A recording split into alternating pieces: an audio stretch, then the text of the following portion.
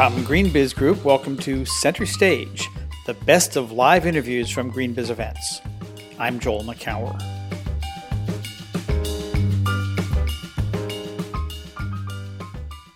There's this old paradigm of universities being ivory towers, kind of islands of academia, totally divorced from the communities in which they exist. We don't accept that paradigm. Janet Napolitano is president of the University of California, that acclaimed 10-campus institution of higher education. Before that, she served as the governor of Arizona and the Secretary of Homeland Security under President Obama. I spoke with her at the Verge Conference in September 2016 in Santa Clara, California. We discussed the role of the university as a regional hub for sustainability and security and how that contributed to more resilient communities. Let's listen in. Thank you so much for being here. And, it's my pleasure. I'm just so interested in how your great resume of governorship, governor of Arizona, Secretary of Homeland Security, now president of the world's greatest university system, the 10-campus University of California system. That's my alma mater, so I get a little bit Go Bears spirit in there. How you're bringing those together, and one of the ways that's happened. You've been the president since almost 3 years now. Almost 3 years now. And one of the things that you did early on was to help shepherd through this climate initiative. It's a carbon neutral initiative, I think it's called. That's right. Tell us about what that is, but more equally important, why you did that. The University of California is a huge institution. It's the largest public research university in the world. It's the best public research university in the world, and some of this comes out of what I learned at Homeland Security. What are some of the meta risks that we need to face on the planet, climate being chief amongst them? And we began to see during my secretaryship issues of climate and sustainability entering the military and the security dialogue of the country. Well, it seemed to me that uniting kind of the intellectual power of the university and all of our campuses and national labs, et cetera, our footprint in California, which is huge, and our obligation to be good stewards of the environment ourselves, that we should set ourselves an audacious goal. And the goal we set, and we did this early in my presidency, was that the University of California would be carbon neutral by the year 2025. That's a lot of change, and so lots of people are focused on this from the research perspective, from how we acquire and manage our own power needs for the university and our laboratories and our hospitals, and how we educate the next generation in terms of what it will take to move our society in this direction. And so we call it our carbon neutral initiative. Doesn't have a fancy name, but there's a lot of work that's underway right now. Is there a piece of this that also has to do with resilience? Because we're in a state, as you know well, that, what do they call the four seasons? Fires, flood, drought, and earthquakes or something. They ought to add freeways to that, which is kind of a misnomer, actually, if you've been driving. Traffic is perennial, but we've got a lot of shocks to the system. There's just normal economic shocks that happen along the way, but we've got climate shocks from drought and such, and lots of others. Does this help set the university up in a way that not only helps develop the technologies or the thought leadership that allows others to withstand that, but also to the university itself to be a more resilient institution? I think it does, and it provides for us a certain independence, as it were, and really thinking of ourselves both as an energy consumer, but also as kind of a generator of ideas for society writ large. And so many of our efforts are focused only on the university, but they also expand nationally and indeed internationally in this arena, because as the last speaker just noted, this is an intensely international environment, and things like investor predictability and the like will make a huge difference in terms of meeting, say, the goals of the Paris Accord. So And we were there. I was there in Paris, and we were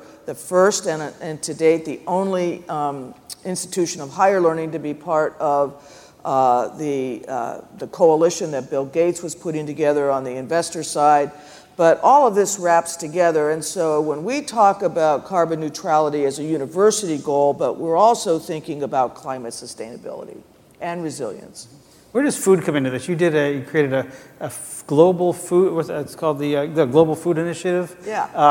What's that about, and how does that fit into or is it even a part of the climate thinking that you're going through? It's like a Venn diagram. It's different, but it also intersects. We believe that uniting we call it the power of 10 campuses with their faculties, their resources, their students and staff, that we can take on and should be taking on some of the world's big challenges. So energy sustainability, I've already mentioned. We also decided to take on the issue of food security because the planet will add another billion people between now and 2025. How do we provide for a sustainable, nutritious food future? One of the areas of intersection is how do you deal with food waste? And how do you use food waste to help you accomplish your carbon neutrality goals? And there's some really great projects underway on our campuses in that regard. Can you give us an example? Well, we have a student at Davis who is really looking at some unique ways to convert dining hall food waste, and anyone who's been on a United States campus knows we have a lot. How do we convert that immediately into energy and put it into our own energy supply requirements? Mm-hmm. One of the things you mentioned, some of the stakeholders, the students and the faculty and so on, it didn't mention communities. And University of California is in, 10 communities, certainly. Some of those are big ones like Los Angeles and San Francisco. Some of them like Irvine or Merced, not so much. What do you see both as the responsibility, but also the opportunity of a university to play a role in its community that supports climate action, resilience, security in all of its many forms? You know, it's really interesting. There's this old paradigm of universities being ivory towers, kind of islands of academia, totally divorced from the communities in which they exist. We don't accept that paradigm. We believe that in many regards, that communities in California that have grown the fastest and are the most prosperous, not surprisingly, have a university campus right there in the middle. And so that intersection with community, with policymakers, with public utilities, and with others is part of our DNA now, and there's a lot of that kind of outreach underway. One of the things that our faculty produced last fall, for example, we hosted at UC San Diego a big climate summit for California. The governor spoke, others spoke, and the faculty produced a booklet called 10 Scalable, Bending the Curve, 10 Scalable Solutions. And all things that are data-based, evidence-based kind of strategies and tactics for how you move from a goal of trying to get to less reliance on fossil fuel, carbon neutrality, and the like. Well, how do you move along that curve and do it quickly? What are the tactics that can be deployed? I would imagine that procurement is one piece of that, and particularly in some smaller communities, Merced is the one that comes to mind, that the University of California has to be one of, if not the biggest economic engine in that community. Sure. Isn't there potential, or is there potential, and are you leveraging that to help grow scale and markets for regenerative agriculture or for smart buildings or any other, obviously, renewable energy technologies? How do you think about that? Yeah, we do, in a lot of ways. And I'm glad you mentioned things like building architecture and the like, because anytime in this country we are investing in infrastructure, we need to be thinking about climate and sustainability at the same time. And that also ties into resilience. What kinds of materials are used, where you locate things, all of that needs to be taken into consideration. It's a very different type of public procurement than we had even 15 years ago or so when I was serving as a state governor. I would imagine, well, I'm curious what happens when you get together with your fellow university presidents, whether from outside of California or nationally, whether public universities like the University of California, some of the many wonderful private universities. Do they compare notes on, is this an issue among universities where they talk about climate, about sustainability, about the potential both as a threat multiplier, the risk, but also as an opportunity in the education system? That's interesting. In the meetings I've attended, I think the University of California is the only institution of our type that has just taken this on front and center. Not to say that other institutions aren't doing things as individual campuses, and everybody talks about renewable energy and also energy efficiency, because we're all interested in lowering our costs. And I can tell you precisely, we pencil out how much we are saving and by using different energy efficiency tactics.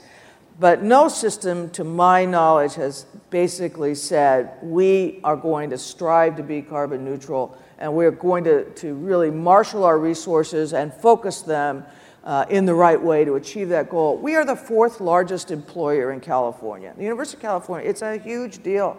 The budget of the University of California is over 3 times the budget of the state of Arizona, where I was a governor. To give you, if we were a state, we'd probably be about the 15th largest state just by ourselves.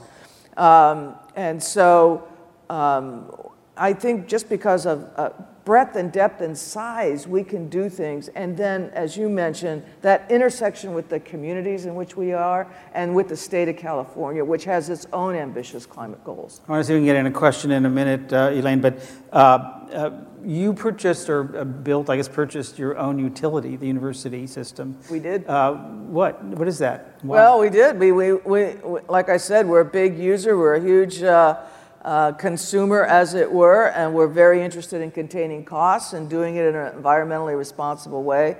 So we purchased our own utility. It supplies power to a number of our campuses. We made the largest purchase. We bought 2 solar farms outside of Fresno, 80 megawatts ultimately to be generated from there. So we're looking at renewables. We're doing a lot of natural gas, and a concern I have, and I think we should be thinking about, is how do we make sure that natural gas is not the end game, that it's just a bridge to new technologies and a new way of using energy, not a kind of a cul-de-sac. So I am and we are very cautious of that, even though we are using more natural gas. Elaine, do we have a question from the audience? Yeah, so we have a question about how you're integrating the carbon neutrality goal within the UC curriculums. Right, so a number of different ways. First of all, our students are intensely interested. They're intensely interested in solving world problems. They may not be all that interested in the American political system, particularly now.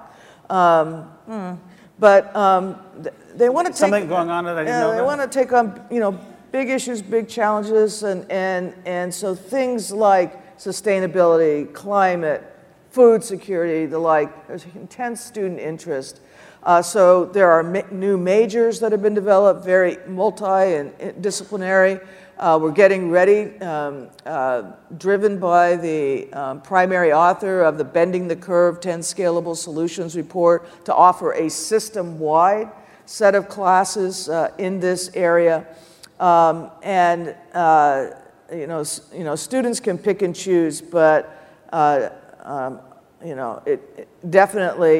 are waiting lines to get into many of these kinds of classes. So tell me a little story about where this goes in the next 2 or 3 years, and the story you'd like to be able to tell about the University of California at, say, 2020. Well, by 2020, we will have built out our newest campus, Merced. So we're that's not done. It's open, but it's not done. We have about 6,500 students there. By 2020.